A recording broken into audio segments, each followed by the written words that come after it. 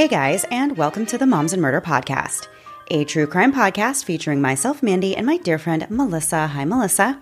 Hi, Mandy. How are you? I'm doing pretty good. How are you? I'm doing great. We had our last regular season volleyball game this week. I said our. It's not our. It's my daughter's. We're all on this journey together. Yeah, and they won, and they did Woohoo. so amazing. Yeah, it was at the beginning of the season, super rough. They came around by the end, and it was just such a great game and so cool and exciting to see how much they've all grown. And I sent Mandy a video where I was yelling and screaming, and Mandy said, I'm glad to see volleyball brings out some emotion in you. I did tear up, but it was incredible. It's just such a great season. I'm super thankful. But yeah. I love it. Yes. Yeah. And Melissa was saying that she also put together these little goodie bags, and she said she feels now like, you said you now feel like you are officially a volleyball mom. So yeah, I think you've earned that title this season. I was Googling like volleyball mom shirts like 2 days ago, and I was like, I have to stop. Like, this is actually going too far. You have been inducted into the volleyball mom Or society. indoctrinated, one of them. There was like a That's awesome. guacamole shirt. You would like that one. Guacamole, and avocado. Oh, Good one. Oh, I love that. If Yeah. I was, I'm not a volleyball mom, but if I was, Yeah, you can be a volleyball friend of mom, right? I can be an honorary volleyball mom. There you go. There you go. Next year. Yeah. So last week we did the episode on The Watcher. Melissa, did Yes. you have a chance to start or watch any of the Netflix series that came out also last week? I haven't started it yet. Have you? So I will be honest, I did start it and I fell asleep during the first episode. Well, so that that doesn't doesn't me. bode well. Yeah. But I woke up and it was on like episode 3. I don't know how long I was sleeping. Apparently a really long time. That was a good nap. Yeah. So I haven't finished it, but it did look interesting from the few parts that I did see. So I do want to go back and try to watch it. But I was just wondering if you had tried or made an attempt at watching that. No, Mandy, did you watch Midsommar? Because I did we got not. were messages telling me not to gosh. watch it. Yeah. So that was like immediately people heard you mention that movie and they just started writing to us. They were like, do not do that. Do not They watch took to that. the internet. They did. We got so many messages, so many emails from people that were just like, don't do it. Concerned. Yeah. And I told Melissa, like, I was going to watch it anyway. And then I happened to see an email that came in like shortly after that. And the lady who wrote to us referenced a specific part of the movie or made like a reference to it. And I was like, oh, actually, no, I don't think I want to watch that. Yeah, I know exactly what you're talking about because everybody was saying no. And I'm like, there's like this small, tiny rebellious side of me, like super small that like for this would be rebellious. But then I read that part and I was like, nope, I don't need to see that. So I'm probably okay. Yeah. So thank you guys for the warning on that one. Bless you, I do yes. like scary movies and like creepy things, but from the sounds of it, that is like beyond what I would be They wear interested really in. pretty like floral headpieces. So like it really got me. The aesthetic was amazing. Yeah. Yeah. All right. So we'll get into our story for this week. Since 1987, October has actually been recognized as National Domestic Violence Awareness Month. And according to the National Coalition Against Domestic Violence, the month was started as a way to connect and unite individuals and organizations working on domestic violence issues while also raising awareness for them. Although there's been great progress made over the last 30 years, the mission to support domestic violence victims and survivors and to hold their abusers accountable remains a top priority for the NCADV, and they work to create and update legislation to further those goals. Unfortunately, domestic violence is something that the world continues to struggle with, and the threat that domestic violence victims face is very real.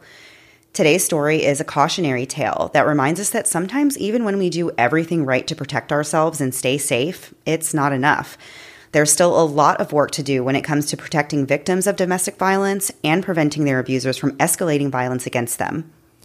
It was April 12th, 2021, when Alex Yan logged into Facebook and saw a post that immediately made his stomach sink. The post was by 36-year-old Sean Varsos, Alex's brother-in-law. Sean had been married to Alex's sister named Marie for 8 years, although the couple had actually been together over 13 years after they met at a movie theater where they both worked back in 2006. Sean's Facebook post immediately sent chills down Alex's spine. It began with, quote, "So Marie Varsos killed me.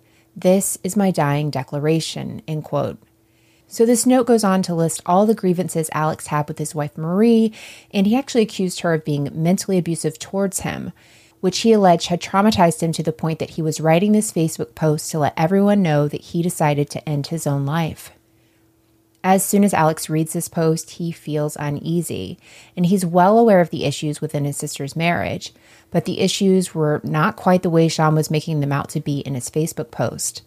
In fact, it was Sean who had been mercilessly abusing, threatening, and harassing Marie, not the other way around. After reading this post, Alex immediately tries to get in touch with his family. Marie had been living with their mom since filing for divorce from Sean just 1 month earlier, so Alex got on the phone and tried calling his mom's boyfriend named Jose.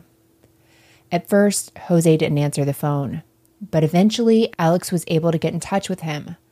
When Alex asked Jose if everything was all right, Jose told him no, everything was not okay. Sean Varsos was born on January 21st, 1985 in Homer, Alaska, but eventually he moved to Nashville, and that's where he met Marie while working at the same movie theater she did. We believe Marie was a senior in high school at this time, and Sean may have already graduated, but he wasn't that much older than her. Marie graduated from high school in 2006 and then went on to Belmont University, where she graduated with a Bachelor of Science in Pharmaceutical Studies in 2011. In May of 2013, Sean and Marie got married and settled in Nashville. Sean worked at Van Ryder Games while Marie worked on her Doctor of Pharmacy degree. In 2015, she finished that degree and she began working at Walgreens as a pharmacist. Later, Marie decided that she wanted to further her education so that she could become a pharmacy manager. She completed a master's in business administration in May of 2020 and continued working for Walgreens as a managing pharmacist. She loved to help others, and she volunteered to assist in vaccinating elderly nursing home residents during the COVID-19 outbreak. A few years after Marie and Sean met, the movie theater they both worked at closed down after a flood, and a shooting range was then put in where it used to be.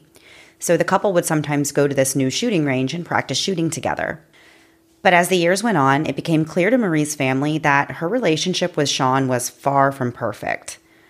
According to Alex, who, as we said, was Marie's brother, Sean was manipulative and narcissistic, but he was also very smart. Alex said that Sean wasn't necessarily prone to violent outbursts, but at times he would raise his voice when speaking to Marie, and other times he would speak in a more measured and almost soothing tone. After years of marriage, Marie and Sean separated in January 2021, and a couple of months later, Marie filed for divorce. She cited irreconcilable differences and inappropriate marital conduct. She then went to stay with her mom, Debbie, who lived in Lebanon, Tennessee. That's where Marie was living on April 12th, the day Sean posted that bone-chilling Facebook post indicating that he was going to take his own life. Things had not been easy in the months leading up to this day. Marie had been having a lot of problems with Sean since the day she filed for divorce on March 3rd. A few days after she filed, she had made arrangements with Sean to come by and pick up their 2 dogs at about 6:30 p.m. Marie went over to get the dogs, but then a short time later, some of Marie's coworkers at Walgreens started getting these strange text messages from Marie's phone. The messages said things that indicated that Marie had been having an inappropriate relationship with one of the other employees. These messages were really bizarre and random, so the person who got these messages actually called Marie's mom, Debbie, to see if she knew what was going on.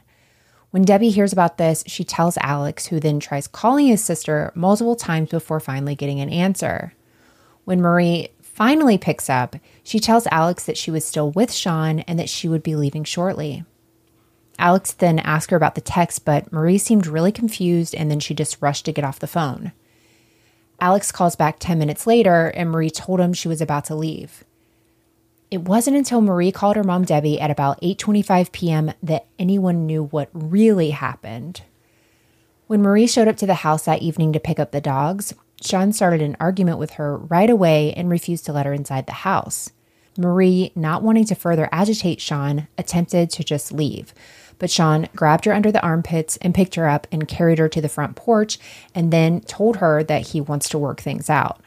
He then continues to escalate the situation further, grabbing Marie around the neck and strangling her until she passes out. Marie woke up on the floor inside the house. She had no idea how long she had been unconscious, but she knew that Sean was trying to take away her phone and her keys. Marie stood up, but Sean put her into a different room. According to Marie, Sean's mother was actually there at the house, and he told her to take the dogs and leave. And she did, leaving Sean alone there with Marie. Marie says that Sean then grabbed a gun, cocked it, and put it at her head.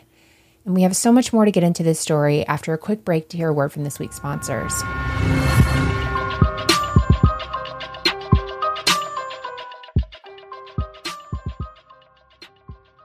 Have you ever checked how many photos are just sitting on your phone? My current count is somehow over 17,000. And while they aren't all winners, in fact, a lot are probably just dumb memes that I send to Mandy, there are a few gems in there. But if you've ever tried to get photos printed, it can be a giant pain. But with canvasprints.com, it's really easy. The canvasprints.com site is really fantastic. It's intuitive and has an easy-to-use interface where you just upload your photo, pick the product, and add it to cart. There's no searching through the site for anything. It's really all right there, ready for you to get started. Plus, canvasprints.com is actually affordable while still having artist-quality prints. It's really the highest quality custom canvas prints at the lowest price. Plus, they are made in America and have outstanding customer service with a 100% money-back guarantee.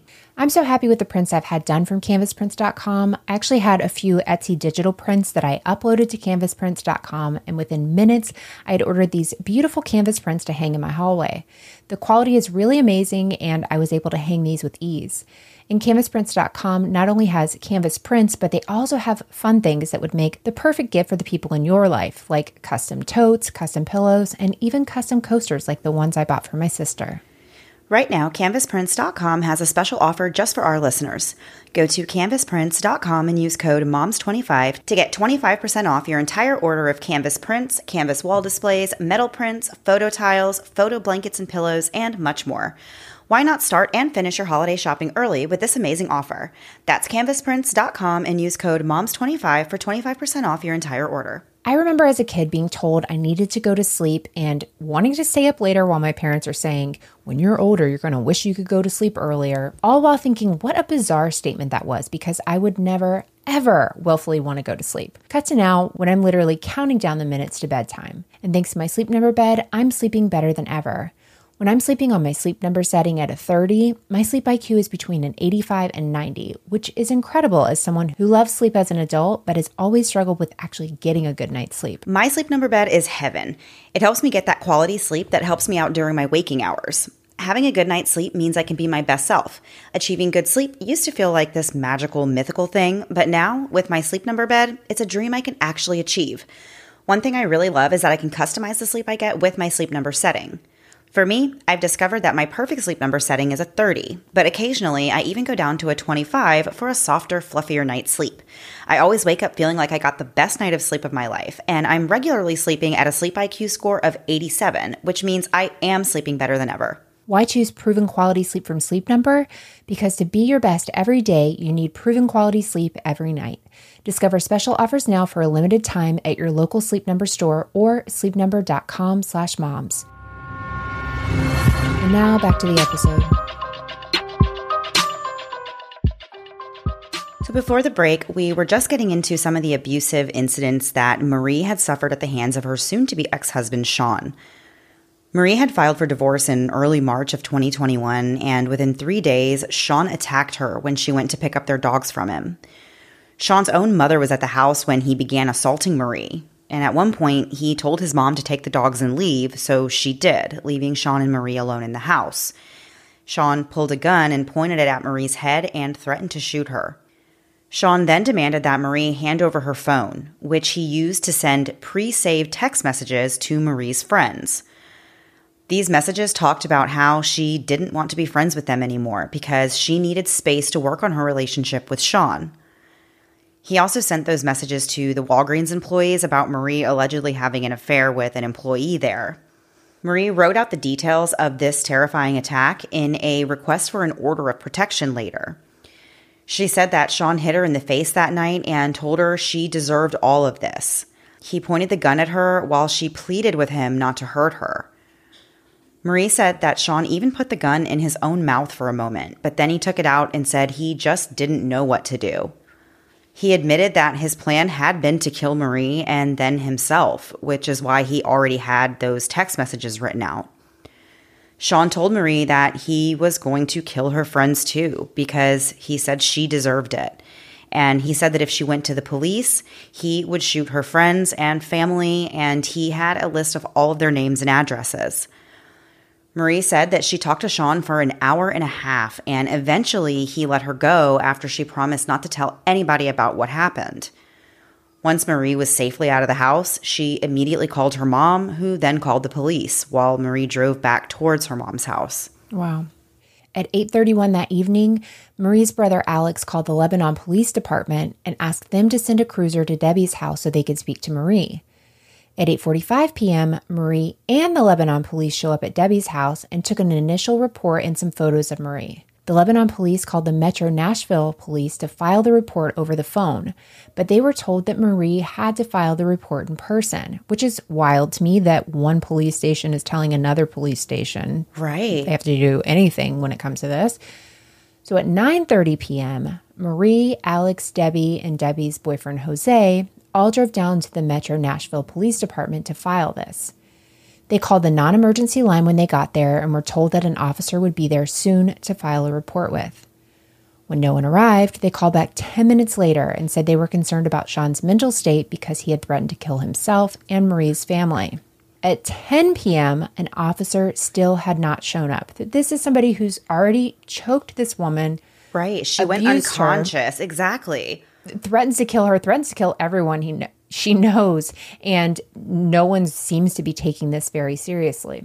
So then the family calls to find out how long it's going to be, and they were told that a shift change was happening, and that if they went to a different police station, it would be quicker. But when they arrived at the other station, all the doors were locked, and the parking lot was completely empty. Oh, this would be so frustrating. Right? And how fearful this would be this entire time, and you're just like going through the steps that they're telling you to do, and no one's helping you. So once again, the family called the police and they were told to wait. The dispatcher said they were working on getting someone out to them, but there was nobody in the precinct at that moment. The dispatcher said, quote, "What's going to happen is a patrol car is going to have to free up from whatever they're doing and come, but they do have to take those life-threatening emergencies first," end quote. Marie and Debbie were baffled by this because they couldn't understand how Marie's situation was not life-threatening. Like, this seems to be the definition of a life-threatening emergency if someone's literally saying they're going to kill you. Right. And like we said, how frustrating is that to be in that situation and being literally scared for your life and having, the dispatcher basically saying like, meh, it's not that big of a deal. Like somebody will get to you whenever they get to you. Like that's just, oh my gosh, that would just be very upsetting. According to NPR, experts say that strangulation and threats with a gun are the two biggest warning signs that domestic violence could become lethal. The former director of the Domestic Violence Assessment Center, Robert Holdford, said that, quote, "Domestic violence offenders are not all the same. They pose different levels of risk. Even if different offenders are charged with the same crime, they still pose different levels of risk. There's a whole range of offenders, not any real classifications." And that, of course, makes sense because we know that there are all types of abuse are not exactly the same. There are the levels of severity and the levels of risk, as he said, are definitely different. So it does make it more difficult to tell how or if a particular offender is actually going to escalate the violence against their victim. The Shelby County Chief Domestic Violence Prosecutor pointed out how hard it is to predict because some violent offenders never escalate to murder, while others go from pushing and shoving and vandalism straight to murder.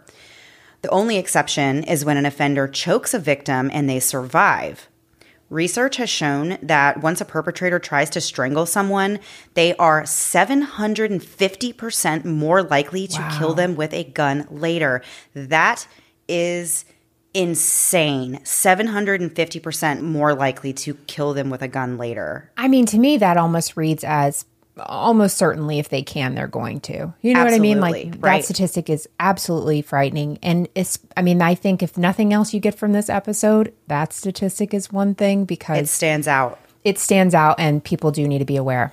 Absolutely. So when it comes to strangulation, it is a clear sign of what is likely to come next. Robert Holdford said that because of the varying levels of risk, the treatment needs to be different and individualized, and there needs to be programs in place so that the court can make informed decisions about how to proceed with a particular offender. But it's clear that there is still a long way to go. In 2020, there were 69,385 reported cases of domestic violence in Tennessee alone, including 90 murders. This ranks Tennessee number 9 in the nation when it comes to the rate that men kill women.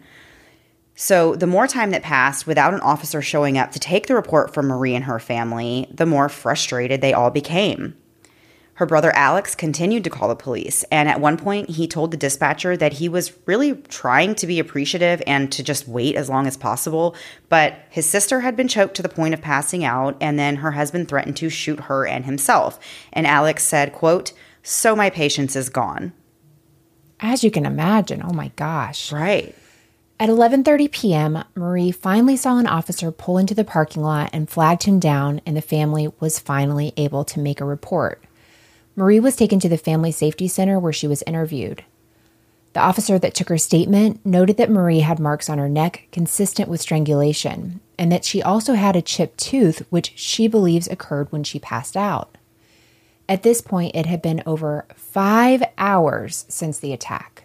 The Metro Nashville police captain later said that this time frame was completely unacceptable for a response time for a victim, which thank you for noticing. Wow, yeah. After Marie gave her statement, Sean was charged with felony aggravated assault and misdemeanor false imprisonment. They went to arrest him, but you'll never believe this, he was nowhere to be found. So then a warrant was issued for his arrest. Marie was in fear for her own safety, so she also went immediately and filed for an order of protection through the Davidson County Sheriff's Office. She told the police that she was scared Sean was going to carry out his plan to murder her and her family. She said he had a gun and she believed he was willing to use it. On the paperwork, Marie specifically marked the box that said, quote, "Please order the respondent not to have, possess, buy, receive, use, or in any other way get any firearm," end quote. So after this order of protection request was filed, the deputy chief of civil warrants called Sean and told him that he had two options. Number one, he could come to the station to be served the papers, or number two, deputies could come to his house and serve him. Sean agreed to come to the sheriff's office. He ended up walking into the office, picking up the paperwork, and walking back out. Oh my gosh. The arrogance. I mean, just, right? There's just absolutely, just to be able to walk in and walk out knowing what you're picking up is just wild. So at this time, the Davidson County Sheriff's Office didn't know that Sean actually had those warrants out for assault and false imprisonment. According to News Channel 5, Nashville is actually one of the only places where the Sheriff's Office doesn't handle arresting criminals. They mainly handle civil cases. The police department handle criminal cases, and there's no policy in place that requires the two departments to coordinate on warrants. So even if the Sheriff's Office knew about the warrants, they wouldn't have been able to detain him anyway. That blows my mind. Really, I mean, there's so many things in this story where you just think, what? Like policies that need to be changed and such, but this is one where you just think, oh my gosh. So of course they didn't check the warrant. They couldn't even arrest him if they had seen it, but my goodness. How crazy. Yeah. So Sean remained on the loose for 2 days. Marie ended up finding out that Sean was at his mom's house because she had been texting with his mom about their dogs. And at some point, Sean's mom mentioned that he was with her. So Marie alerted the police to Sean's whereabouts, and they were able to go and arrest him there. After his arrest, Marie called the police station just to make sure they had her correct contact information because she wanted to be notified when Sean was released from jail. She was really concerned about this because she had actually previously requested to be notified when Sean was served the papers and when he was arrested, but nobody had notified her of either of those things. Yeah. And when she was, she asked why she wasn't notified, she was told that she needed to contact other offices about this. On March 11th, just 3 hours after his arrest, Sean bonded out of jail for $3,000. As a condition of his release, he was forbidden from contacting Marie and from having access to his guns, and his criminal court date was scheduled for July. Sean should have never been released after only 6 total hours in custody. There actually is a law in Tennessee that requires domestic violence suspects to spend at least 12 hours in jail before being able to leave on bond. So this was a mistake on the part of the police, but not as big as the next mistake, which was, once again, failing to notify Marie that Sean was being released from jail that same day. Furthermore, nobody ever checked to see whether or not Sean stopped having access to firearms. Tennessee code gives officers the ability to confiscate weapons used by or threatened to be used by the abuser if there's probable cause, but it's up for debate which agencies exactly are supposed to be doing the removing of the firearms from a domestic violence defendant's possession. According to Becky Bullard with the Nashville Office of Family Safety, this is a huge gaping hole of issues. WPLN reported that more than a third of perpetrators in domestic violence homicides from 2018 to 2020 should not have had access to a gun. One of the biggest issues in the state of Tennessee is that if a person has been ordered to turn over their guns, they have actually a lot of options. They can give the guns to a licensed firearm dealer, they can give them to law enforcement, or, for reasons that I really do not understand, they are allowed to give them over to a friend or a relative. That seems like the absolute worst option. You might as well just say, why don't you put it in your front seat? Just keep it there. Right, exactly. And it seems like one of those things where it's like common sense, right? Like if somebody is threatening to use a gun, why would you allow them to give that weapon to somebody who they can easily get it back from? Exactly. That doesn't make any sense. No, it makes no sense. It should be law enforcement, period. Right. That's where the end of the line is, right. So in Sean's case, he claimed that he would give his guns to his father, but there's no documentation of that ever happening. On March 22nd, Sean and Marie had their order of protection hearing, but Sean didn't show up. Instead, his attorney attended the hearing for him. And his attorney said that he had dispossessed himself of all firearms, but again, nobody ever checked to make sure that was actually true. Oh my gosh. 3 weeks later, Sean had a total breakdown. He logged into Facebook and drafted out a long post, which is the one we've mentioned a few times. The full post is pretty long, but in part it read, quote, "So Marie Varsos killed me. She lied to me and destroyed me. This is my dying declaration. She broke into our formerly shared home and tried to grab her gun after making me feel incredibly threatened. It escalated things to a terrible confrontation. She had an emotional affair, at the very least, with one of her employees who was almost a decade younger than her and became completely infatuated with her, lying to me about where she was spending the night and who she was with. She gaslit me for months about this affair and her communication with her mistress." He goes on to say, quote, "She stole opiates from her work for me, but not at my request. I actually heavily chastised her for it and told her never to do it again. She took my muscle relaxers without my permission so that she could sleep better." End quote. Okay, so there's too much to unpack in that, really. Like, all lies, clearly, all right. Trying to make him the victim and her, seem like a villain. Monster. Yeah. Exactly. But then this whole thing about these opiates, like she's stealing it for him, but yet she's taking his muscle relaxers. Why wouldn't she just steal muscle relaxers for herself? Right. That doesn't make a lick of sense. He also referenced Marie's family and said terrible things about them, including that they could not be trusted in any way. Sean claimed he could no longer live with the quote-unquote abuse Marie was putting him through, and that he couldn't handle having his abuser go free, quote, "because mental abuse isn't illegal," end quote. He also said, quote, "I didn't snap and go after random people. I went after the person who tried to kill me, and when she failed at driving me to suicide, tried to destroy my life in every other meaningful way. It is my sincere opinion that this was justice, but I paid for my justice with my life.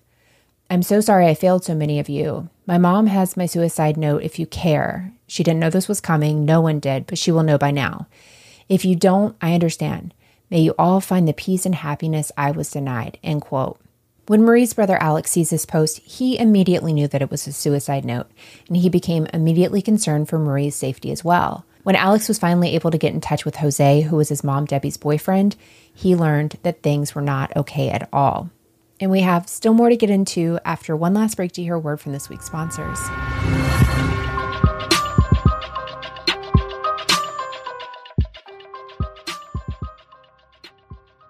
This week was one of those weeks where I needed to be at 10 different places and had 40 different things going on, which means my anxiety is at an 11. But one thing I've learned in weeks like this is to channel that anxiousness into problem-solving mode. And that's something I've learned through therapy and with BetterHelp. Rather than going full Chicken Little and thinking the sky is falling, I'm able to channel my anxiety through coping skills like writing lists and making plans. It's an amazing benefit of my time with my BetterHelp therapist. If you've never tried therapy, BetterHelp is a great option. Not only is it entirely online, but it's convenient, accessible, and affordable. And you can get matched with a therapist after filling out a brief survey. And if you find that you like your therapist, but maybe they aren't a perfect match, that's no problem. You can switch therapists at any time. For me, my appointments with my therapist are invaluable. There are weeks I have a lot on my chest that I need an unbiased person to just hear me rant about. Or when I'm feeling particularly anxious, I'm able to get out my thoughts and work through them in a constructive way.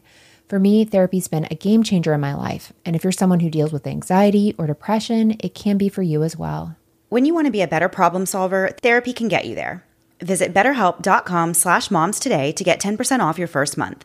That's betterhelp.com/moms. With one of the best savings rates in America, banking with Capital One is the easiest decision in the history of decisions, even easier than deciding to listen to another episode of your favorite podcast. And with no fees or minimums on checking and savings accounts, is it even a decision? Get started today. It only takes about 5 minutes to open an account with Capital One, and there's no minimum to open and keep your account. That's banking reimagined. What's in your wallet? Terms apply. See CapitalOne.com/bank. Capital One NA, member FDIC. Are you ready to revolutionize the way you enjoy food and essentials at home? Introducing Dash Pass from DoorDash, your ultimate ticket to convenience and savings. With Dash Pass, you gain exclusive access to unlimited $0 delivery fees on eligible orders, along with members-only deals and discounts that will leave your wallet smiling. Whether you're craving the flavors of your favorite restaurants, need groceries from across town, or anything in between, Dash Pass ensures that everything you need is just a few clicks away, delivered right to your door. With Dash Pass, not only do you enjoy $0 delivery fees, but you'll also benefit from lower service fees on eligible orders, making it the most affordable way to satisfy your cravings and stock up on essentials from your local favorites. What I really love is how quickly Dash Pass pays for itself. On average, it takes just 2 orders, which makes it a no-brainer investment for your budget. And as if that weren't enough, Dash Pass grants you special access to exclusive promotions and menu items, adding an extra layer of excitement to your DoorDash experience. You get all this for only $9.99 a month, which is a small price to pay for unlimited convenience and savings.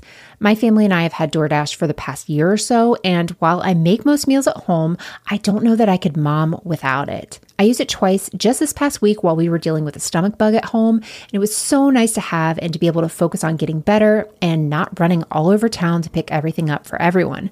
Don't wait. Sign up for Dash Pass now and unlock a world of possibilities, all from the comfort of your home. Dash Pass from DoorDash, delivering joy, convenience, and savings straight to your doorstep. Get more from delivery for less with Dash Pass. $0 delivery fees and reduced service fees on eligible DoorDash orders.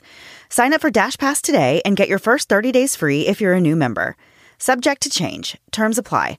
Open the door to $0 delivery fees and savings you can't get anywhere else. Sign up for Dash Pass today only on DoorDash and get your first 30 days free if you're a new member. Subject to change. Terms apply. Are you ready to revolutionize the way you enjoy food and essentials at home? Introducing Dash Pass from DoorDash, your ultimate ticket to convenience and savings. With Dash Pass, you gain exclusive access to unlimited $0 delivery fees on eligible orders, along with members-only deals and discounts that will leave your wallet smiling. Whether you're craving the flavors of your favorite restaurants, need groceries from across town, or anything in between, Dash Pass ensures that everything you need is just a few clicks away, delivered right to your door.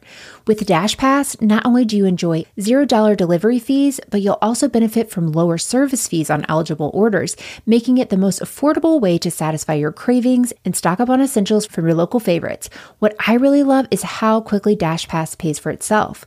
On average, it takes just 2 orders, which makes it a no-brainer investment for your budget. And as if that weren't enough, Dash Pass grants you special access to exclusive promotions and menu items, adding an extra layer of excitement to your DoorDash experience. You get all this for only $9.99 a month, which is a small price to pay for unlimited convenience and savings.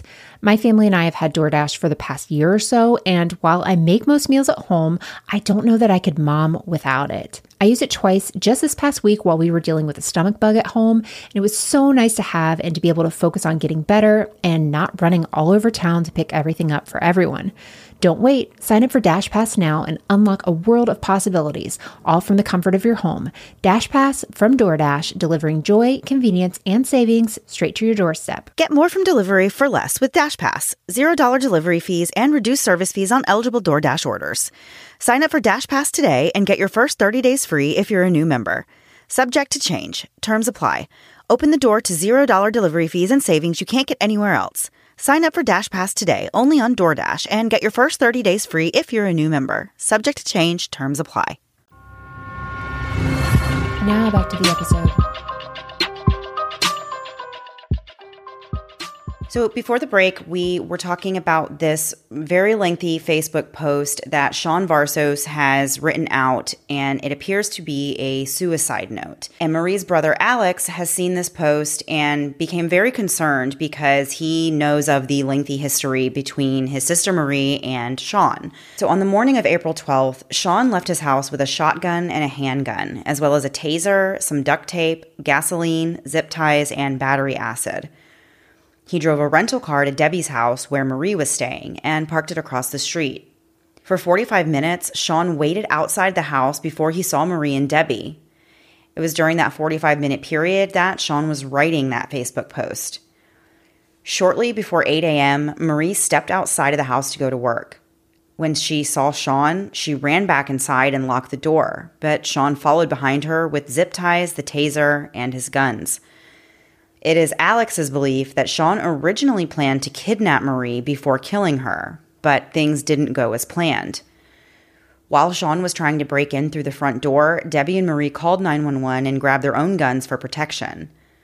Sean made his way to the back of the house and broke through the back door, so Debbie and Marie ran out the front door and hid between the houses in the neighborhood. Sean went outside and hunted these women down, shooting Debbie in the back first, killing her instantly. After her mom had been shot, Marie fired shots back at Sean while yelling for the neighbors to stay inside their homes. Marie managed to hit Sean 3 times, but none were fatal or even incapacitating. Sean was still actively attacking her. Sadly, Sean was able to fire the shotgun once more, killing Marie. After he shot both women, Sean went back to the rental car and posted that note to Facebook. At this point, he was suffering badly from 3 gunshot wounds and he was severely injured. He started to drive towards his own house, but he stopped about a mile away and used one of his guns to take his own life. When the police were notified about the shooting at Debbie's house, they started a manhunt for Sean and issued an alert for area residents to stay inside with their doors locked until they located him. A short time later, they found Sean's car on the side of the road with his body inside. When news of Marie and Debbie's murders came out, Marie's divorce attorney said that Marie, quote, had done what everyone says is the right thing to do. Sadly, she couldn't escape the violence, end quote. The attorney's statement continued, quote, "We are devastated that the order of protection that our client obtained was not enough to keep she and her mother from being the latest victims of domestic violence against women in Tennessee. Their deaths will serve as a grim reminder that an order of protection alone is not the solution to the problem of domestic violence, and we hope this tragedy will result in a renewed effort on the part of our lawmakers to address the systemic issues related to protection of domestic assault victims and the prosecution of their abusers." In the wake of his mom and sister's deaths, Alex set out to figure out exactly what happened to them. He later spoke before Congress and said, quote, "I set about the process of trying to understand what, if anything, could have been done to save them. I wanted to make sure that no family had to endure what we had to go through," end quote. Alex actually put together a timeline of everything leading up to the murders. His timeline was actually a huge help to the research for this episode. Alex said that in many ways, Marie really had the odds in her favor compared to many other victims of domestic violence. Marie had a safe place to stay, she had family nearby to advocate for her, and the time and resources to navigate Nashville's entire system. Alex wonders who the system is working for if it didn't work for someone like Marie. And I have chills even saying that. I just got goosebumps too. To even be able to look at it like that and say, if anybody, she was able to stay with her family members. Her family knew about the abuse, so it wasn't. She had help and support, which is something so many don't have. Oh my gosh, absolutely. That's huge. And she had all that and still wasn't able to. Something is broken there. So Alex took his research into the murders to heart and he retraced everything. What he found were many irregularities, loopholes, and failures in the system that led to Marie and Debbie's deaths. Alex told News Channel 5 that it was hard to find even one element that went right. He told NPR that during his personal investigation into what happened, he went through Marie's computer and he ended up finding out that she had actually been documenting Sean's abuse and all the things she'd been doing to try and get away from him. She left notes to herself, she saved screenshots of text messages from Sean, and had audio recordings of some of their fights and of threats that Sean made against her. For example, in one recording, Sean told Marie that he was going to make their divorce as awful as possible. Another recording taken during the March 7th attack captured Marie shouting, quote, "Stop, don't put your hands on me," end quote. I can't imagine Alex finding these things after that his mom and sister were shot, and how hard it would be to have to find, this documentation of the abuse that had been taking place, and especially hearing, arguments and hearing your sister saying things like that, like absolutely the most heartbreaking thing, I think, especially after somebody has been murdered, to have to hear that after the fact is just so hard. So Ruth Glenn of the National Coalition Against Domestic Violence told NPR that domestic violence victims across the nation face similar barriers to what Marie faced. Glenn said, quote, "Our systems are not set up as properly as they could be to address the unique needs of every domestic violence victim." Glenn said to protect the victims, there needs to be a coordinated response. But this response would involve so many separate agencies that just don't work together. This creates a safety net with too many holes in it. Glenn said that as Marie's case illustrates, the safety net full of holes is a problem because domestic violence abusers are, quote, incredibly determined. She said, quote, "When they decide that something bad is going to happen, it's almost impossible to stop them. They will cut off a GPS. They will go put a false record to get a gun. They will sit in the dark for 2 hours. The list goes on, end quote. Alex believes that at the end of the day, Sean was going to kill Marie no matter what, but that there are things that could have been in place to make it a lot harder for him. The court could have ordered Sean to wear a GPS tracker, for example. This would be a simple step that would have made it so that the police could see his location before he committed a double murder. Alex actually asked the DA's office why they didn't use a tracker, and they said they hadn't seen GPS trackers used in domestic violence cases before. Okay. But it still seems like, but why couldn't you still? It doesn't. Right. Well, you know what not to go back too far, but when police were able to send out an alert to everyone once Marie and her mom had been killed, like they were able to alert everyone, it should be that simple. If there's something, he has a GPS thing on and he's cut it off, it should be that simple to send Marie an alert or whatever. There should be something. We have the technology. We can do it. Yeah. So Alex said that if his mom and sister were still alive, they would try and find a way to fight for changes so that what happened to them would never happen to anybody else. Alex worked with Kathy Walsh from the Tennessee Coalition to End Domestic Violence to draft 4 bills sponsored by legislators to protect victims in the future. Sadly, only one of the bills passed due to concerns about expenses and implementation. The act that did pass, Senate Bill 2746, requires a sheriff, a deputy sheriff, or a constable serving an order of protection or ex parte order of protection to make reasonable efforts prior to or at the time of service to determine whether the person being served has an outstanding criminal warrant. One of the bills that did not pass would have required GPS monitoring for people charged with domestic violence offenses. Alex told NPR that passing only one of the bills just wasn't enough. He said, quote, "For them, they view it as one thing that went wrong with their agency, but coupled together, there are like 8 things that went wrong for this person that is dealing with the government to try and get the help they needed." Alex said he will return to Tennessee's state capitol as many times as it takes to close the gaps that Marie fell through. So we have some resources to share with you guys. And the first being Kimberly Page, a crisis counselor at the Family Safety Center in Nashville, told News Channel 5 that statistics show that when a victim leaves, they often find themselves in more danger than before. She said, quote, "The earlier they reach out, the more opportunities there are to provide services," end quote. Fear can keep some people from reaching out, but many resources can create a plan to help victims leave. She also said, quote, "All of our services are free and confidential, so someone doesn't have to be involved with the police to receive our services. If they are interested in our services but not in prosecution, we still provide services," end quote. You can find more information about the Family Safety Center at ofs.nashville.gov/family-safety-center, and we will have that linked in the show notes. And if you aren't in the Nashville area and you need help finding a similar resource to the Family Safety Center, we can help find those for you. You can also call the nationwide domestic violence hotline at 1-800-799-SAFE. That's 1-800-799-7233. Or you can chat at thehotline.org or text START to 88788. Again, text START to 88788.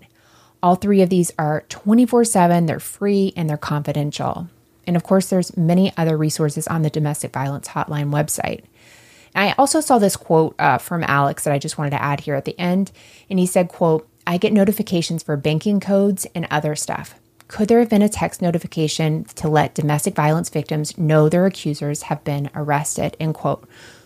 Which I feel like that's what it all comes down to. Had Marie known that day that Alex was released and could possibly be sitting outside of her house, right, she could have been prepared. Clearly, she knew how to take a shot. They had practiced shooting before. She had a gun. She had all those things. But to just walk outside your house and have no idea that was coming, right, she had no chance. Not even knowing that he had been released from jail the same day that he went there. Like, that's just... I do find that unacceptable. And the fact that she called and said, "I want to make sure you have my correct information because it's really important for me to know, where he is and what the status is." And the fact that she was never notified about anything that was going on with his arrests or with anything. Like, it's right. Very sad and definitely unacceptable. I think we definitely need to fix that. Yeah, I want to look into stuff in Florida to start here since that's where we are and to see if there's anything we can help with, because just seeing how many things here went absolutely awry and just only one of these things needed to work out. Obviously, he was determined to kill her, but like Alex was saying, it should have been a lot harder. He shouldn't have had carte blanche to just walk in and, get paperwork and leave with his warrants and just leave and nobody has any idea where he is. That's absolutely unacceptable, as you were saying. Yeah. All right, Melissa, are we ready to move on to last thing before we go? We are. Okay, so if you are new to listening to our show, last thing before we go is kind of a palate cleanser that we do at the end. It's always nonsense, so you might hear the rest of the show and think, oh my gosh, that's a very serious episode. It is. But here's where we kind of try to leave you on a bit of a higher note. And what we're going to do this week, we've never tried this. I kind of explained it to Mandy on text. I'm coming in blind, basically. Totally blind. So it should be fun. So Mandy, what we're going to do is count to 3, and then we're both going to say one word. So maybe I say butterfly and you say piano. And then we both know what the other one said. We're trying to ultimately get to the same word. So then maybe, I say music and you say sheets or, whatever. So we're trying to get closer and closer, right? It's going to be ridiculous. But wait, we're going to say a word at the same time.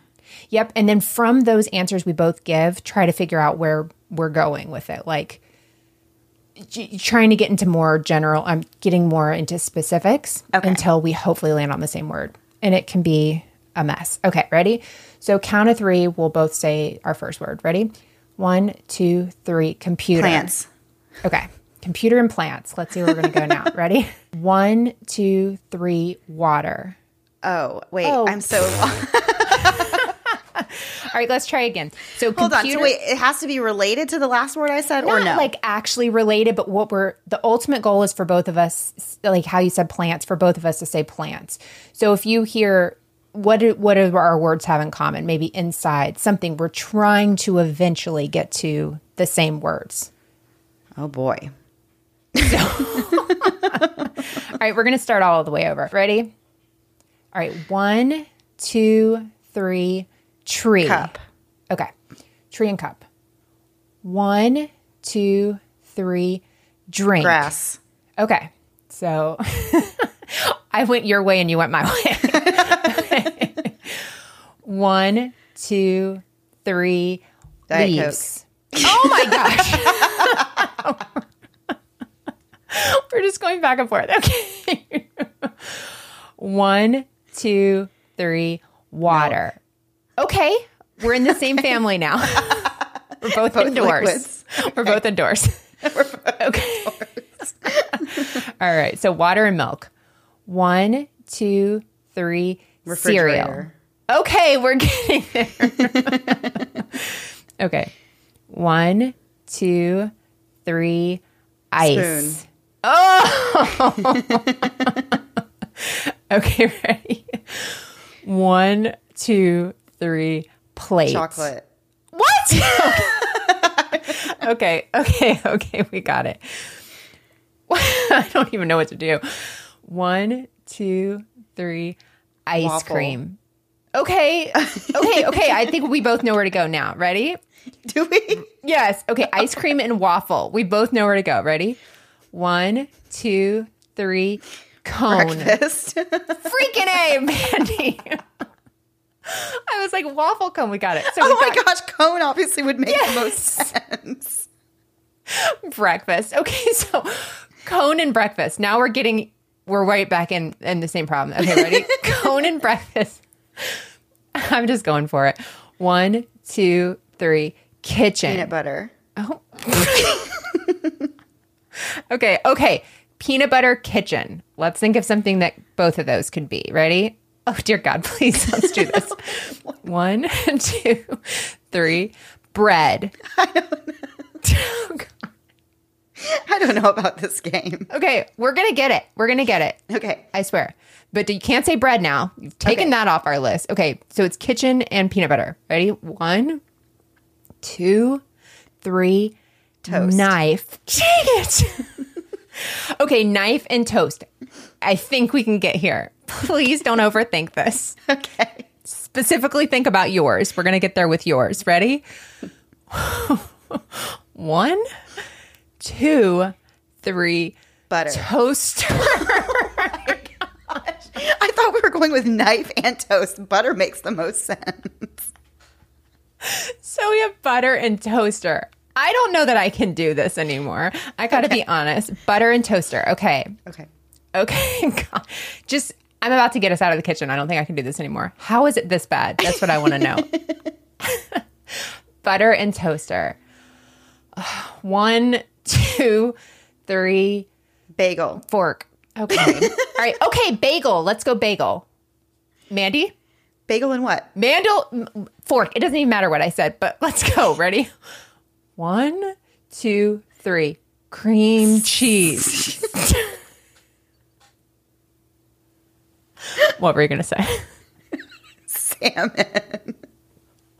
Mandy. We were so set up for success. I'm so hungry right now. Okay, we're done. This is done. We lost. There's just no. So I don't we think should have had it with waffle and ice cream. We should have gotten a cone. But Cone. that was my fault. That was totally my fault.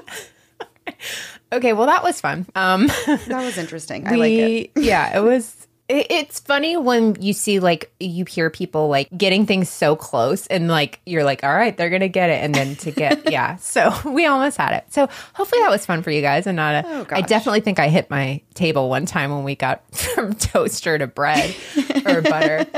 So that's the show for this week, everyone. Before we go, though, we want to play the promo from the podcast Missing by Crawlspace, and it's about missing persons. And Crawlspace, Tim and Lance, they're amazing. You guys know them. You guys love them. And this is their show, Missing. So we will play that on our way out. All right, guys. We'll see you next week. Same time, same place, new story. Have a great week. Bye. Your teenager just raided the fridge and walked out the back door. Hi, Mom.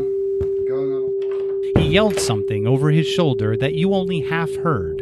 This is the last time you've seen him. You try to remember those words to help the police find him, but you can't. What if your daughter disappeared? Your mother? Your son? What if years have passed and you're no closer to finding them? When a person disappears, the story doesn't stop there, especially for families. Each week, Missing brings you stories of missing persons and justice sourced from the case file of the nonprofit Private Investigations for the Missing. Together, we help raise awareness, elicit tips, and put pressure on police to keep searching. Listeners say Missing is the most binge-worthy podcast of all time. Search Missing wherever you listen to podcasts. Missing, where mysteries have a mission. Thanks so much for listening to the Moms and Murder podcast. Make sure to check back with us next week for a new episode. You can also find us at momsandmurder.com, where you can connect with us via social media. Please make sure you subscribe and give us 5 stars, because giving us 4 stars would be a crime. Thanks so much.